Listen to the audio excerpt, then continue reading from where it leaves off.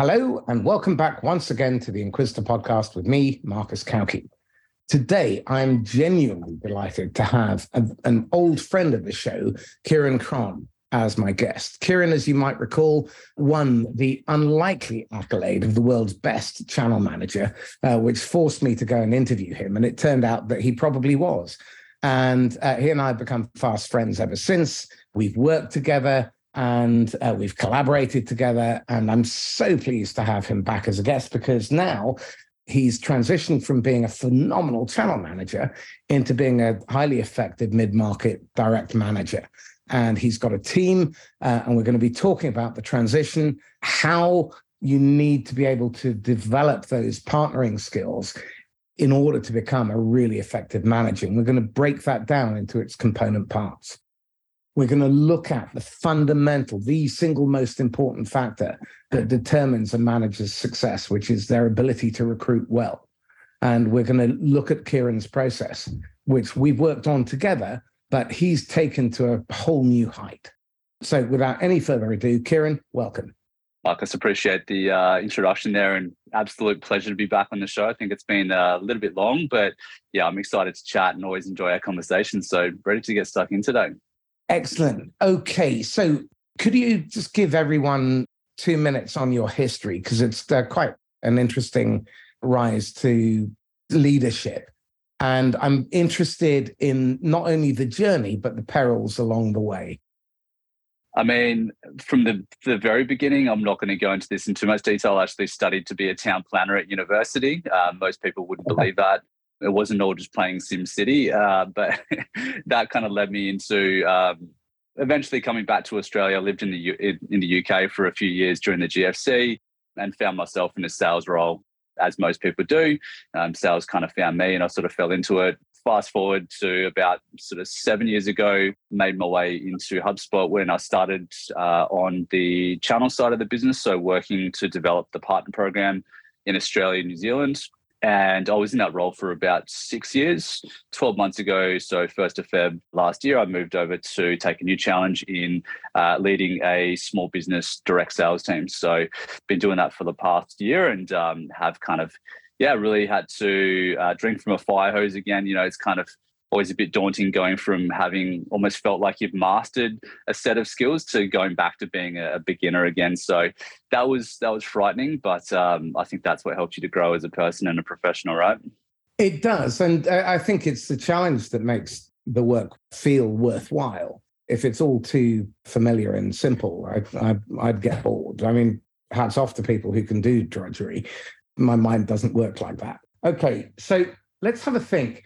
What was the biggest mistake you made from which you profited later in the transition from channel to direct? It's a great question. I would probably pin it to a couple of things. The first thing that would spring to mind would be making mistakes when it comes to hiring. And I think most people, at least, that have been people managers and just to have run businesses in general, know the importance of having the right people in the right seats. So, I didn't have any prior experience in terms of what recruitment looked like, how to hire. And I would take responsibility for a few of the hires that I made at the time weren't probably the right fit for the role. Unfortunately, those mistakes were made, but I think the learnings off the back of those have been extremely valuable, which have allowed me to reflect back to kind of think about the root of that, to kind of go back and understand what kind of questions I was asking, not necessarily like sticking to the playbook in terms of some of the questions that our recruitment team give us as a manager. So I've kind of found my own way and started to realize that the questions that are in there don't necessarily align with the attributes that I think are important in a salesperson. And so I think for me, that's a big learning, is to not take things on surface level and to not necessarily be rogue and to be a wolf, but to kind of do things that I believe are important to make sure I'm kind of testing for the right skills when interviewing and recruiting. Now, that is interesting because it's a quality that very few managers have, which is to push back against the system. So how do you do that in a way that doesn't jar with your management? Because I think that's a fear that a lot of new managers will have. Yeah, I think it's really like anything. It's important to explain your philosophy behind it and why you're taking that approach. Luckily, at HubSpot and the team that I'm in, we do have a culture of people being open to change, and in general, like we can have healthy, productive conversations where if you don't agree with something, your voice is heard, which is great. And so I take my hat off to my director for kind of creating this environment where people do have psychological safety to kind of bring their mind and speak their piece as well. So like part of it was also doing some testing in the beginning as well. Like I'd sort of try some questions in the playbook. I would insert some of my own, and I just wanted to gauge the reaction and sort of how that would influence the conversation. And over time, I started to realize that there were things that were probably more important that I really wanted to look for. So what were those more important factors? Some of the things that I really think are important in terms of what makes a successful salesperson. I mean, there are many of them, but I guess if I try to, compartmentalize or bucket them into three key areas, for me, it's someone that's driven, someone that's self-motivated, someone that has a strong why and a purpose for what they do. They don't just look at sales as for what it is on the tin. Someone that actually looks at the potential it has to change your life and your career, and someone that's actually self-motivated to do things and doesn't always need a manager to remind them of why they're there and what they're doing. I think the other area would be like a big thing for me is coachability. I'd say like my leadership style is very much on the coaching side of things. So, without someone being open to feedback, someone being willing to try new things, to implement those things, it's going to be really, really hard for them, particularly in the world that we operate with the technology that changes on a daily basis. It's a very dynamic environment. So you need to be open to those changes. And so knowing that someone has the ability to, or the desire to want to change and be coachable is extremely important. And then the last thing for me, I think, is around time management and the ability to prioritize. There's a million and one things that a salesperson can be doing at a given time. And people get distracted, right? I mean, I think we've just got so much noise, notifications. We're getting pinged 1,000 times a day, and there's just so many things that come at us. And it's really hard for people to stay focused, particularly when you think about the opportunity that we have. Luckily, we have a huge database of people to be speaking to. And the problem that we have is figuring out who you should be speaking to and who you should be spending your time with, as opposed to going after opportunities that are never going to go anywhere. So that sounds like the application of Price's law may have come into play to prioritize where to go. Do you mind explaining your thought process there and what Price's law is? So this is something I'm pretty sure you brought up with me a long time ago, and it's stuck with me for a while. I think like really when you boil it down, it's really recognizing that you've only got, like, time is your most precious resource, right? It's something that you're never going to get more of, and that's just the reality. So a big thing that I focus on in the beginning with all the reps that join the team is ensuring that they know the concept of a good fit business to be speaking to. Like I mentioned, there's too many people you can be speaking to. So you really need to narrow that focus down to make sure that the businesses and the people that you are speaking to are a fit in terms of the product, the solution, they have problems that we can solve for. And they know deeply like what are the personas in those businesses. So we do a lot of work in terms of fit when it comes to, I guess, ICP, and then knowing specifically the persona that our messaging is going to resonate with. That's really interesting.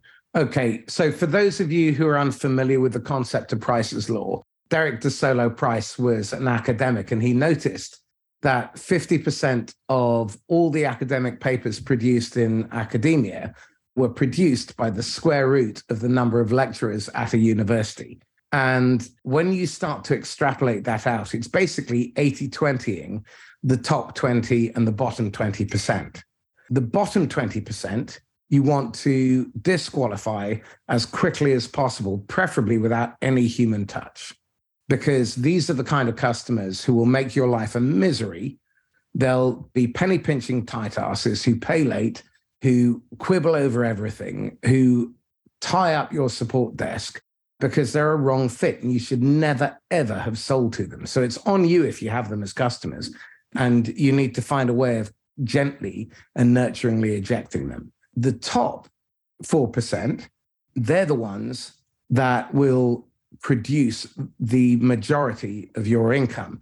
And in fact, not long ago, there was a wonderful example of this in Salesforce, where Benioff was concerned that 4% of the sales team generated 96% of the revenue, and that leaked.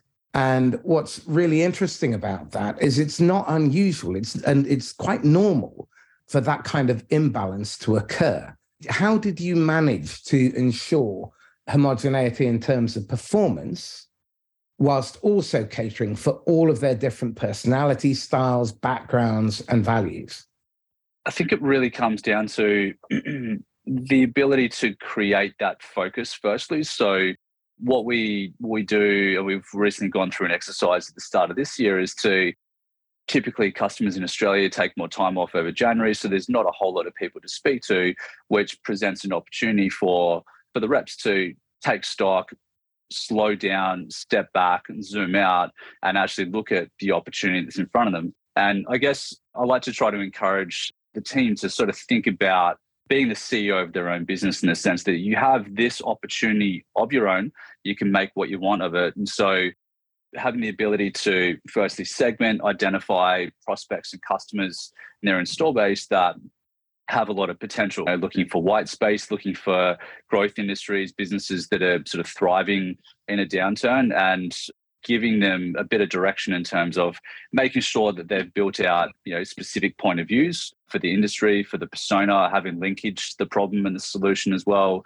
I think that in itself, kind of getting back to your point before with Price's Law, it's that kind of 80-20 rule, right? When we know that we've got some very high fit, high potential accounts that can produce significant revenue for the business. And that's just a framework, right? And so that can be overlaid over any individual, but then it's important to sort of understand the strengths and the weakness of that person, because everyone has different attributes. People learn at different paces with different styles as well. So kind of taking that framework and then, I guess in a way, like molding it and overlaying it in terms of how that person is going to best approach that situation.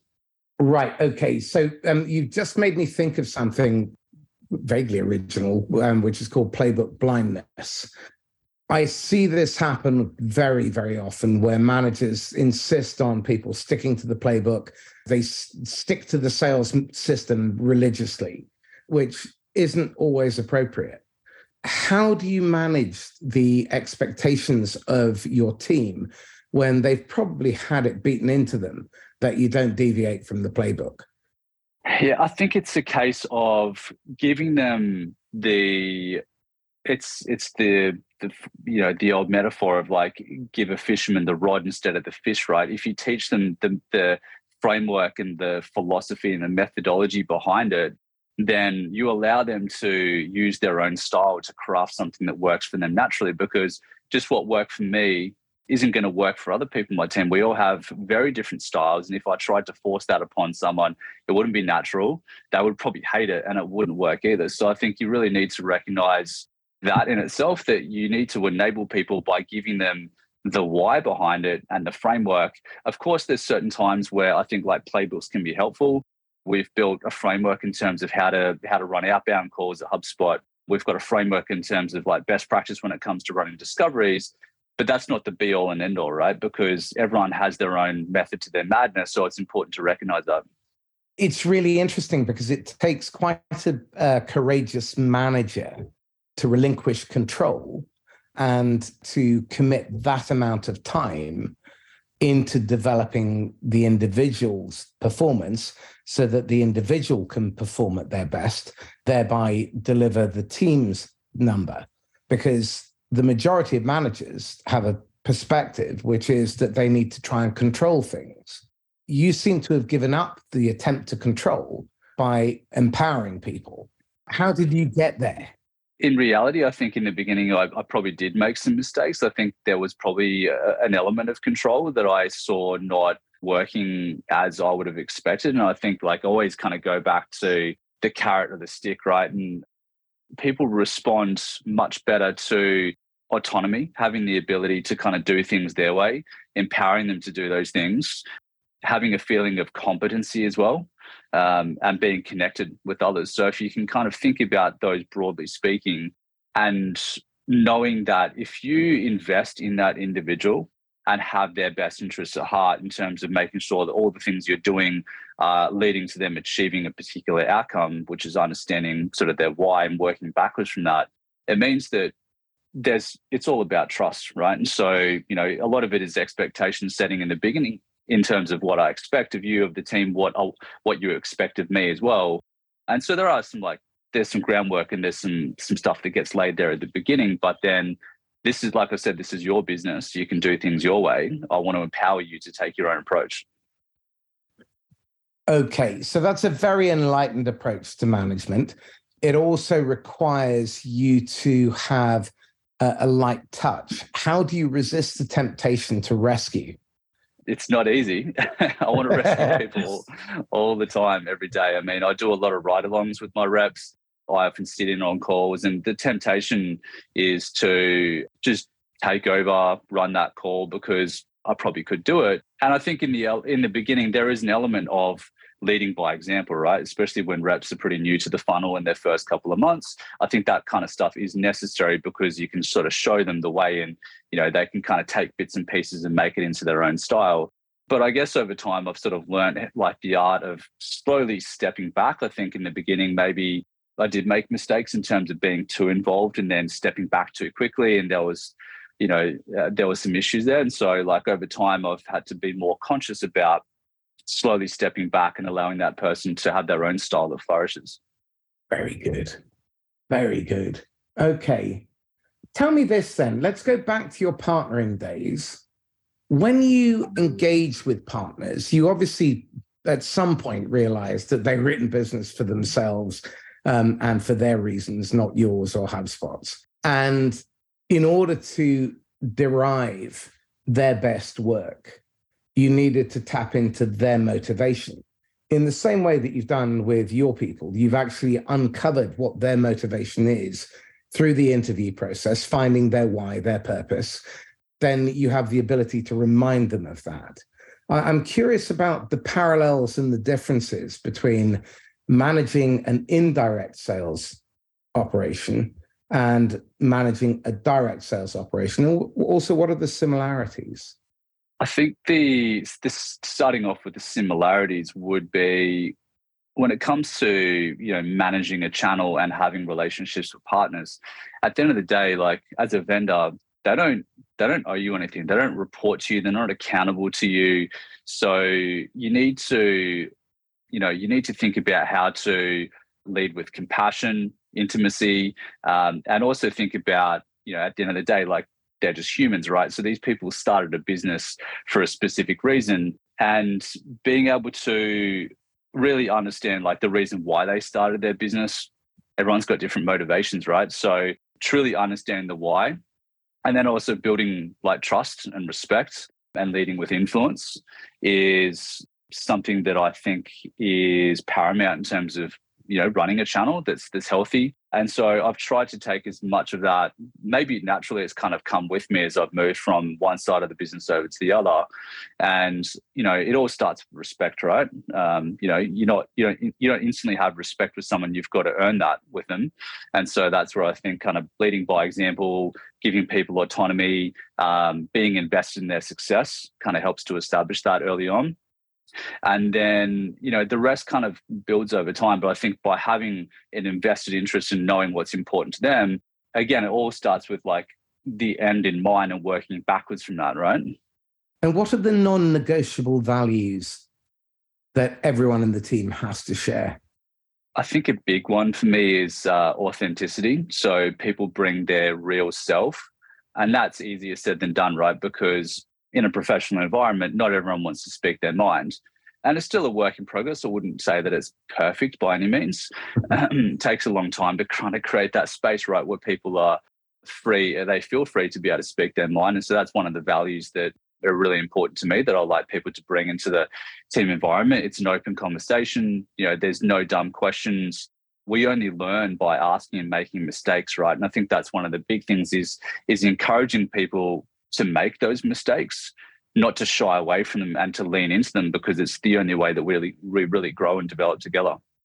Really important lessons I've learned the last few years. Intentionally go out and find people who disagree with you. Try and prove your thesis wrong, and don't speak to family and friends about it. And don't ask people, what do you think of my idea? There's a really excellent book that was just recommended, which I'm loving, called the Mom Test. And it's a way of assessing whether or not your product or service has any real viability by seeing whether it passes the Mom Test, which is basically, are you asking leading questions that force people to say something nice eventually as you're begging for a compliment? Or are you getting really insightful information from everybody you speak to, either to qualify them in or out, to identify unmet need or unmet demand or non-customers or non-buyers? Really important to identify the non-buyers, because you don't want to waste any money or time on them. You're just an interruption to them. So marketing to them does them no favors, and it just wastes your time and money and ties up your reps chasing people you're never going to sell to. So tell me this then. In a company like yours, you must be drowning in technology, and you have to use your own, obviously, as well. How do you make sure that your reps do not fall foul of the temptation becoming basically automation robots, and that they actually spend time speaking to living, breathing human beings?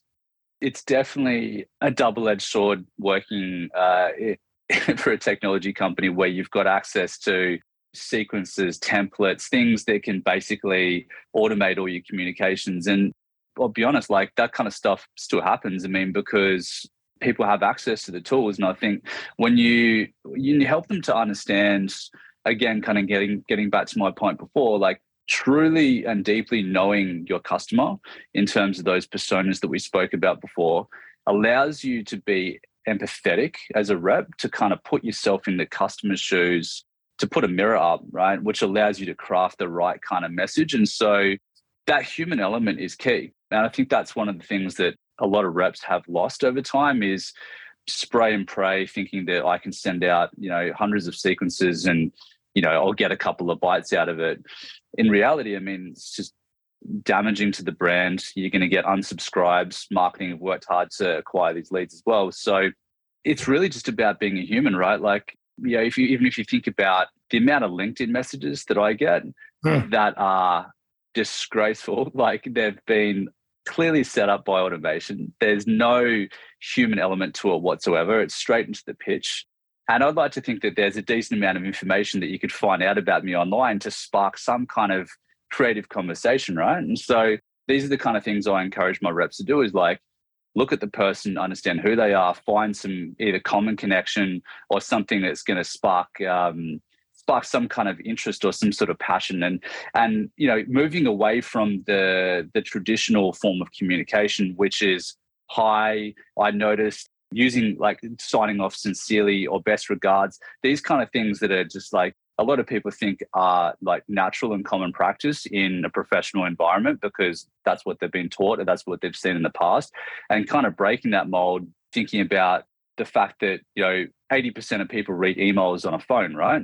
Really, like, you've got about 15 to 20 words max that someone's going to see as they scroll through their inbox. And so it's really important to be punchy, to be different, and to remove that formality, because like I said before, it's such a noisy world that you need to get people's attention really quickly. And so, more recently, like, we've been doing a lot of work in terms of how to move from, classic email to email that looks like text. Messaging is where all these forms of communication are happening these days. So it's like, how do we leverage that across these different channels to make it as human as possible?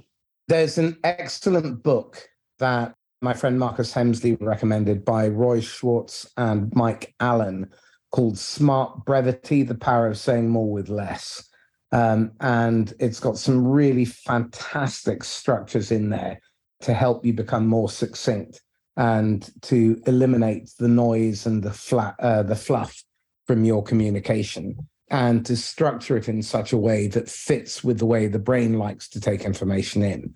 If you're not reading around and trying to learn how to use these kind of approaches, then chances are you're just going to sound like everybody else and look like everyone else, and you're not going to differentiate. And in an inbox like mine, which gets 500 to 1,000 a day on LinkedIn and email, you've got next to no chance of capturing any attention unless that headline jumps out, grabs me by the throat and draws me in, because I just don't have the attention span to look at your tediously long email. So in the body copy, for God's sake, just get to the fucking point, will you? And don't bore me with your history and other shit. Make it relevant to me. But that means you've got to put some effort in. If you just knock stuff out at scale, you're going to hit maybe 1 in 200, if you're lucky. And the other 199 are going to think, if I ever receive another response email from that arsehole again, I'm going to blacklist them. And I've done it to people when they inundate me after I've told them no.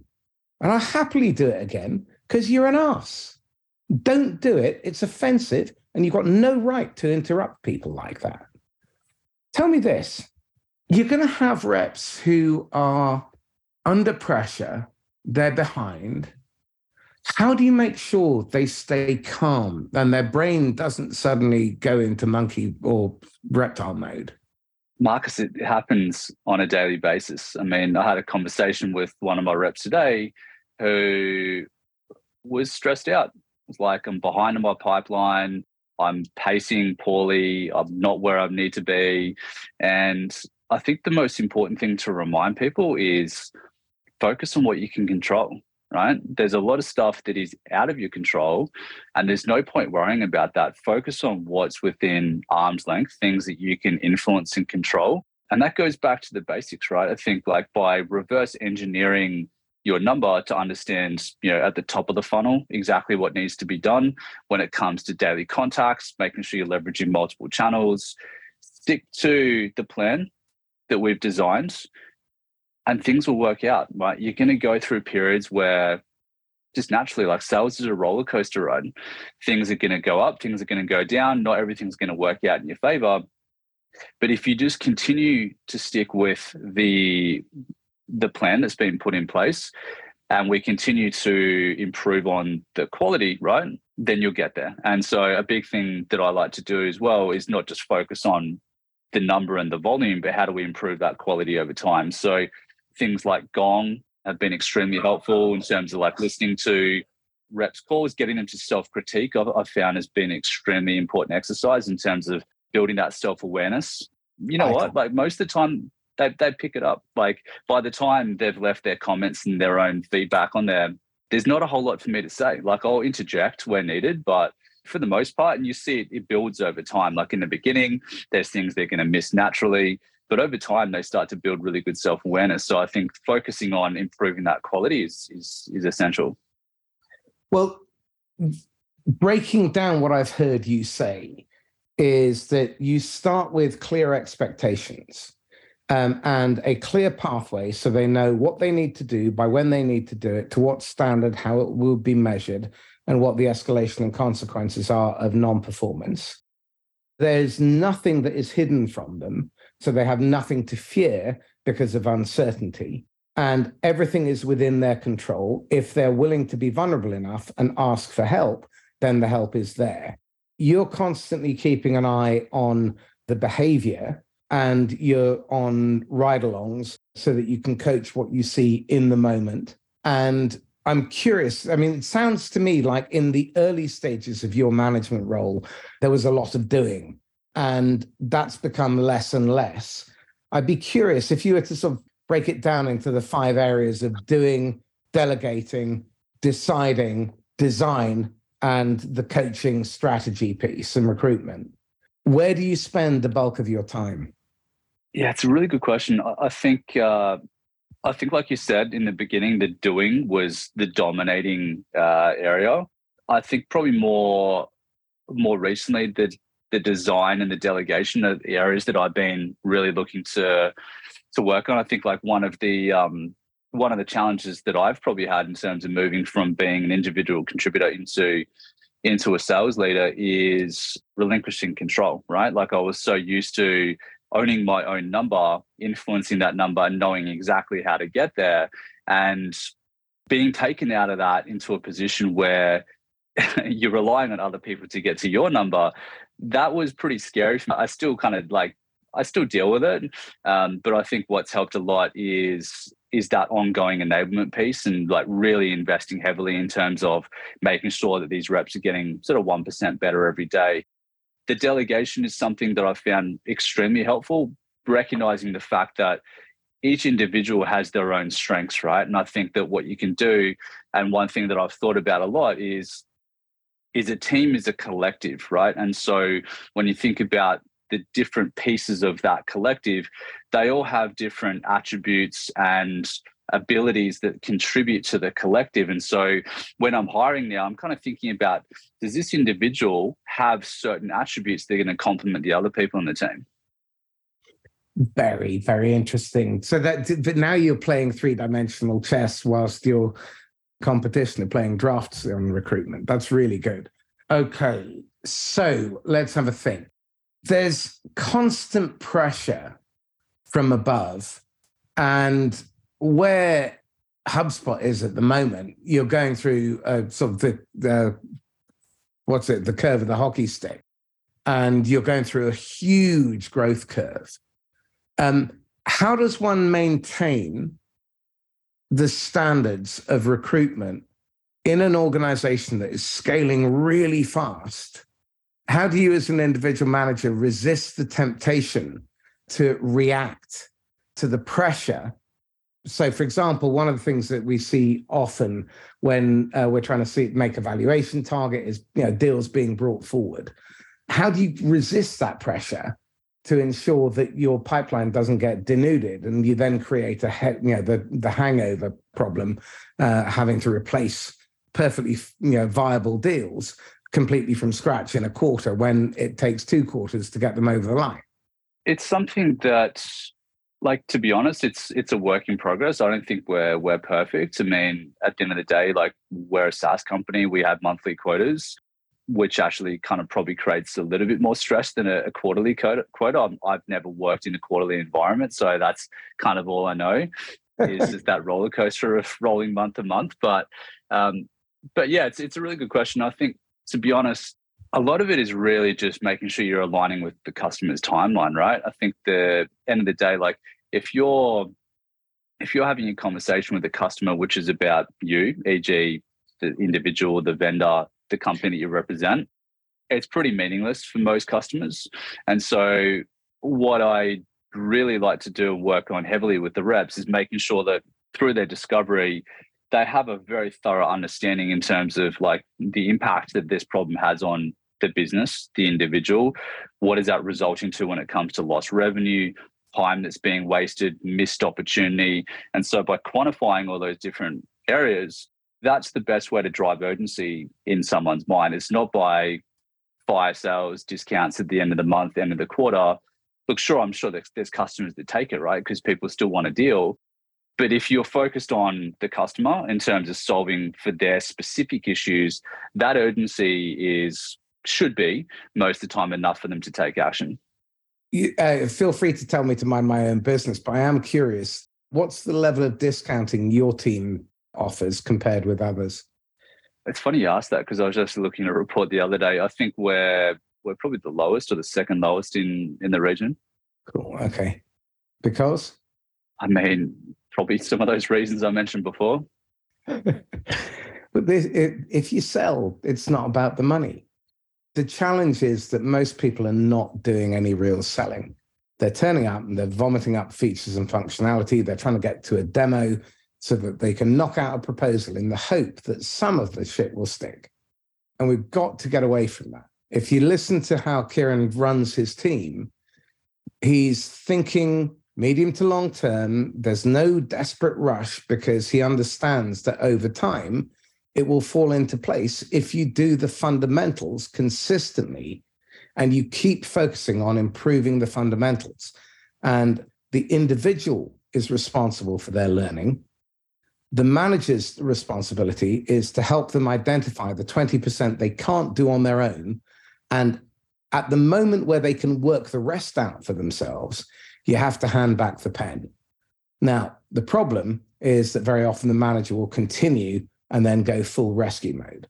And that's disempowering. And it also creates a rod for the manager's back, because then you end up with upward delegation. How many problems that are not your problem end up on your desk? Probably a few more than I'd like. Okay, but from your team? I mean, look, there's always going to be issues, right? Like you have customer issues come up here and there, but I think for the most part, I mean, when I'm talking about a problem, it's more so let's focus on how we progress this deal, right? Like the deal's gone cold, or I need some advice in terms of how to approach this particular situation. Yeah, it's reps that will come to me, and I guess a lot of it is the empowerment, is making sure that you're giving reps, firstly, like the opportunity to self-diagnose and figure out a solution for themselves. And then if they really need, a push in the right direction, then suggestions can help them together. Okay, so let's go back to the discounting question, because it's very topical. Over the last 5-6 months, the VC and private equity community have shifted their focus from revenue at any cost to profitability and collecting cash. In an environment like SaaS, where virtually no managers, no leaders, and no salespeople have ever sold intentionally to make a profit, how has that shifted the emphasis within the business? And because of your approach, have you really had to adapt, or were you already selling profitably? Yeah, it's really interesting. I mean, I'd love to kind of understand. I probably haven't really kind of thought about or looked into the profitability of us as a team. I mean, obviously you can look at a top line from a business perspective, but it's quite a fascinating concept, which I'd like to dig into. I'd say for us, Marcus, like nothing has really changed that much. Like I've always been pretty consistent in terms of like the communication and expectation setting with reps. And I think like the ongoing enablement, the training and the coaching that goes into that, being focused on, the customer's needs, has probably not really seen that much of a change. I mean, it might be different in other teams, but I think in general, I mean, one of the other things that I've noticed with reps is when it comes down to discounting and price in general, they don't know how to negotiate either. There's a lot of give without get back in return. And so like this is one of the areas that I try to focus on with reps in their first sort of 6 months is how you actually negotiate, because customers do like and often want to take a lot without giving anything back in return. So I think a lot of it is like matching stature. Like some of the reps that I'm working with are like fairly new into their sales careers. So a lot of it is helping them to understand the kind of avoiding that parent-child relationship with a prospect or a customer and kind of coming at it from equal status. Very nice. Okay. It really is so important that salespeople understand the mechanics of a business and the language of a business, the interplay between the different moving parts. And I'm curious how much of your coaching is really helping them to develop that business acumen and that range of exposure across the business. Because I look at a product or a solution, a platform like HubSpot, and you pretty much touch every part of the business. You touch finance, you touch marketing, you touch operations, you touch sales, customer success and retention, account management, product. All of it could be heavily influenced by HubSpot. And if you sell, and we were talking about our friend Lucy Crook. Now, Lucy for years has been selling the enterprise version to SMEs because she's understood the business and what they're trying to accomplish. And she sells to their vision. She doesn't sell product. She hasn't sold product for years. I'd be surprised if the product even gets a mention in the first 2 or 3 conversations. How do you get people to really understand that you're not selling software? You're selling the means by which their vision is going to be realized. And you're bringing together all of those different moving parts so that they work as one. Because that, to me, is what HubSpot represents, isn't it? Yeah, I agree. Absolutely. I think like the easiest way to summarize my belief in this and what I'm continuing to hammer home in my conversations with the team is it's all about impact, right? People buy because they're looking for an outcome and an impact. And so, it takes reps time in the earlier part of their career because they are focused on quite shallow discovery. They need to dig deeper and understand the why, the outcome, the impact, why they're there in the first place, what's the cause behind that. And so really when you kind of help them to understand that through the lens of the customer when it comes to impact and them looking for outcomes, it really changes the whole equation. And I think to your point before, like business acumen is something that I took a long time to learn. I mean, I was selling for about 10 years as an individual contributor. And I think having access and exposure to the channel, working with partners, being invested in their business and exposure to their go-to-market strategy, how they acquire customers, how they service their customers, what do their P&L statements look like, how do businesses function in terms of the operational side. That for me, like, was really interesting. I think like I've tried to, where possible, kind of take as much of my learnings from those walks of my career into what I'm doing now. And I couldn't agree more. I think like business acumen for salespeople is everything, because unless you understand how business operates, it means contextually you can't ask the right questions. You don't know how to navigate the conversation. Having that acumen allows you to instantly build credibility, right? When you can talk the talk, use the language of your customer and deeply and intimately know what's happening on the inside, that's where brilliance happens, right? Could not agree more. Let's spend a little bit of time, because you mentioned something that most salespeople are really not capable of doing, which is reading a P&L statement. Explain why that's important. Well, you think about it, right? These businesses, they can't operate, they can't sustain unless they have profit, right? And there's so many different factors that go into profit for a business. One of the really key things that we're talking to customers about at the moment is how do you improve profitability by reducing costs, right? And so that's where conversations really move the needle, because that's what everyone cares about at the moment, right? How do we reduce costs? Layoffs are happening, staff are getting, stepped down, budgets are getting slashed, it's everywhere. So that for us has been a really good conversation to have. And when you start to understand the drivers of profit in a business, right, what leads to profit and what squeezes margins down or expands them over time, that's how you want to have a conversation. Because, we speak often to small businesses, right? Like business owners who are in business to turn a profit because they want to either reinvest that back into the business or they want to take a holiday with their family, whatever they're looking to do to build a legacy. That's where you have a really meaningful conversation. Interesting. Okay. So again, if we look at leadership at the moment, what are the big drivers that leaders are talking to you guys about within the SME space? Cost is obviously one. What else? I think consolidation is a big one. Most businesses that we talk to have a pretty bloated tech stack. So they might use 5, 10, 15 tools. That's even sort of at the lower end. I'm not sure in the enterprise space, it's probably hundreds, right? Yeah. I mean, most of the reps that I'm talking to average at least 17 to 24. Yeah. Yeah. And so consolidation is really a big one.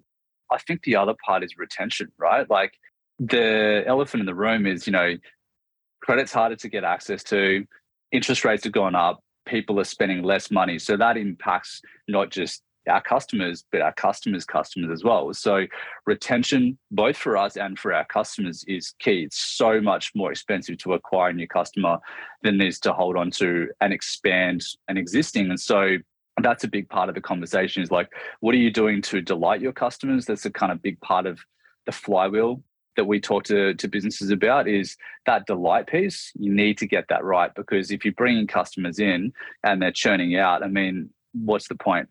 Yeah, it's expensive and disappointing and truly depressing watching money run out the door. Okay, look, in the last few minutes, Kieran, let's just start consolidating what we've talked about. If you look back over your career, what were the moments that really started to forge your philosophy? Were there particular moments where you failed in front of the customer, for example, or you had a victory and it came as a surprise, but there was a powerful lesson that came from it? I'm very curious to see whether there are any of those milestone moments.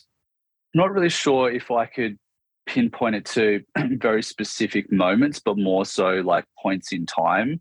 If you were to look at like a range, I do think that being fortunate enough to work on sort of developing the channel and the partner ecosystem in Australia and New Zealand has really had a profound impact in terms of the way that I think about things, my approach, and getting back to sort of full circle to where we started, like leading with influence, building trust and earning respect.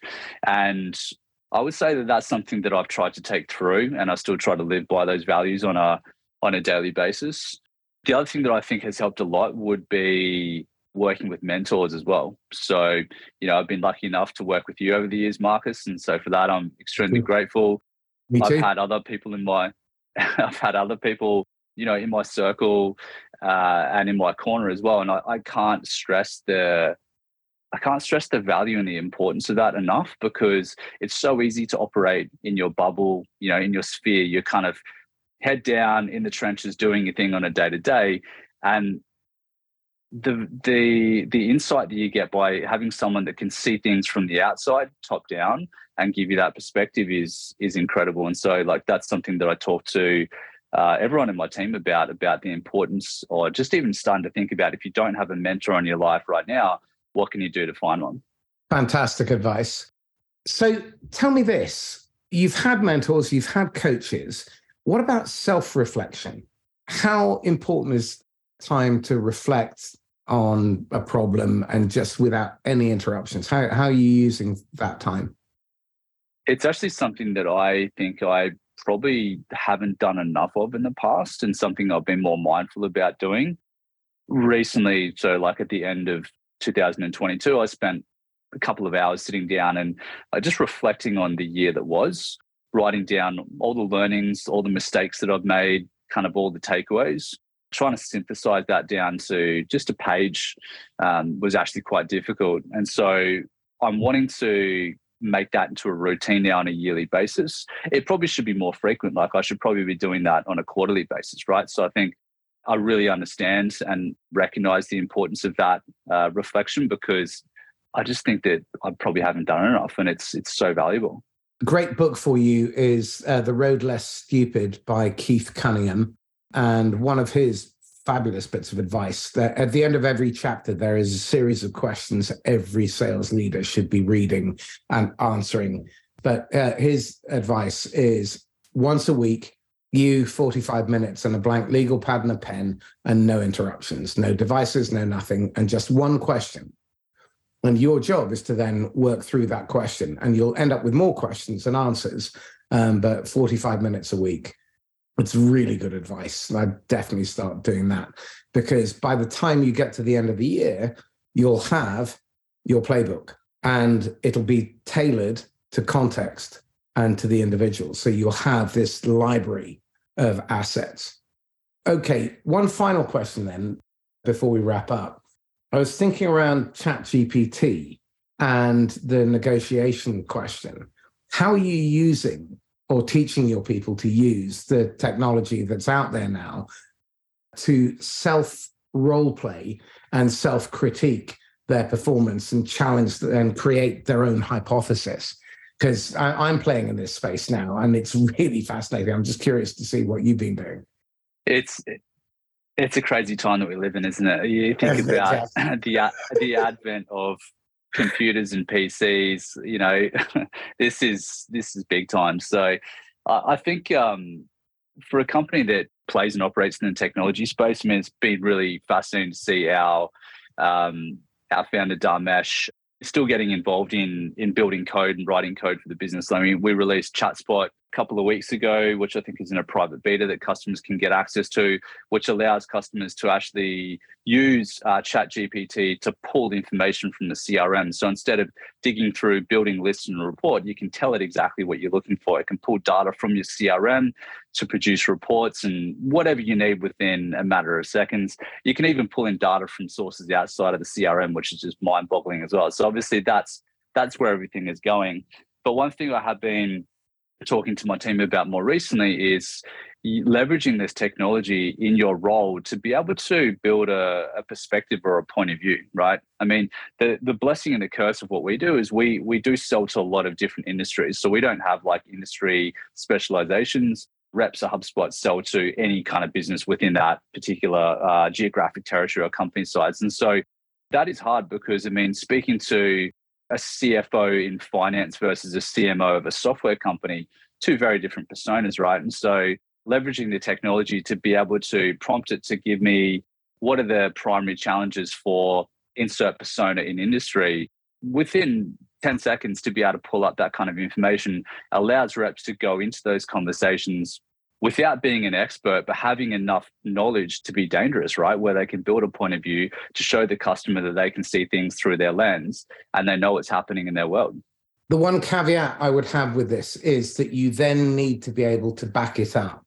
It's all well and good being able to come up with a thesis, but then you need to continue to query to understand the meat and the flesh on the bones so that when you get queried by the CFO, you don't suddenly fall foul. So it is a very, very, very powerful tool, but you have to use it judiciously and you have to use it iteratively as well. One of the most interesting things and what I'm most excited about is creating libraries of queries so that we can start playing with these things. So, supercharging ChatGPT-4 is quite fun because it was already pretty damn impressive. But when you put the right queries in, to give it more horsepower, it will actually, I found one query yesterday where you structure it so it queries you until it comes up with the ideal prompt to produce the perfect statement. And actually it works really well because it queries you and queries you and queries you until it gets the information that it needs. Then it spits the answer out. So it's like having your personal coach. And you can have it coach you in the style of as well. So it can speak with a voice. So I really like to use it to create solutions-focused questions because a lot of my questioning historically has been pain, pain, pain. But what I've found is that if I can focus on the solution, the pain then has more potency in terms of creating the disconnect between where they want to be and where they are. So really powerful stuff. I'm so excited, but this isn't about me, surprisingly. So tell me this. You've got one bit of advice to a new manager coming into the role for the first time. What would that one piece of advice be? Are we talking about before they've started the role or when they're in the role first, day one? Day one.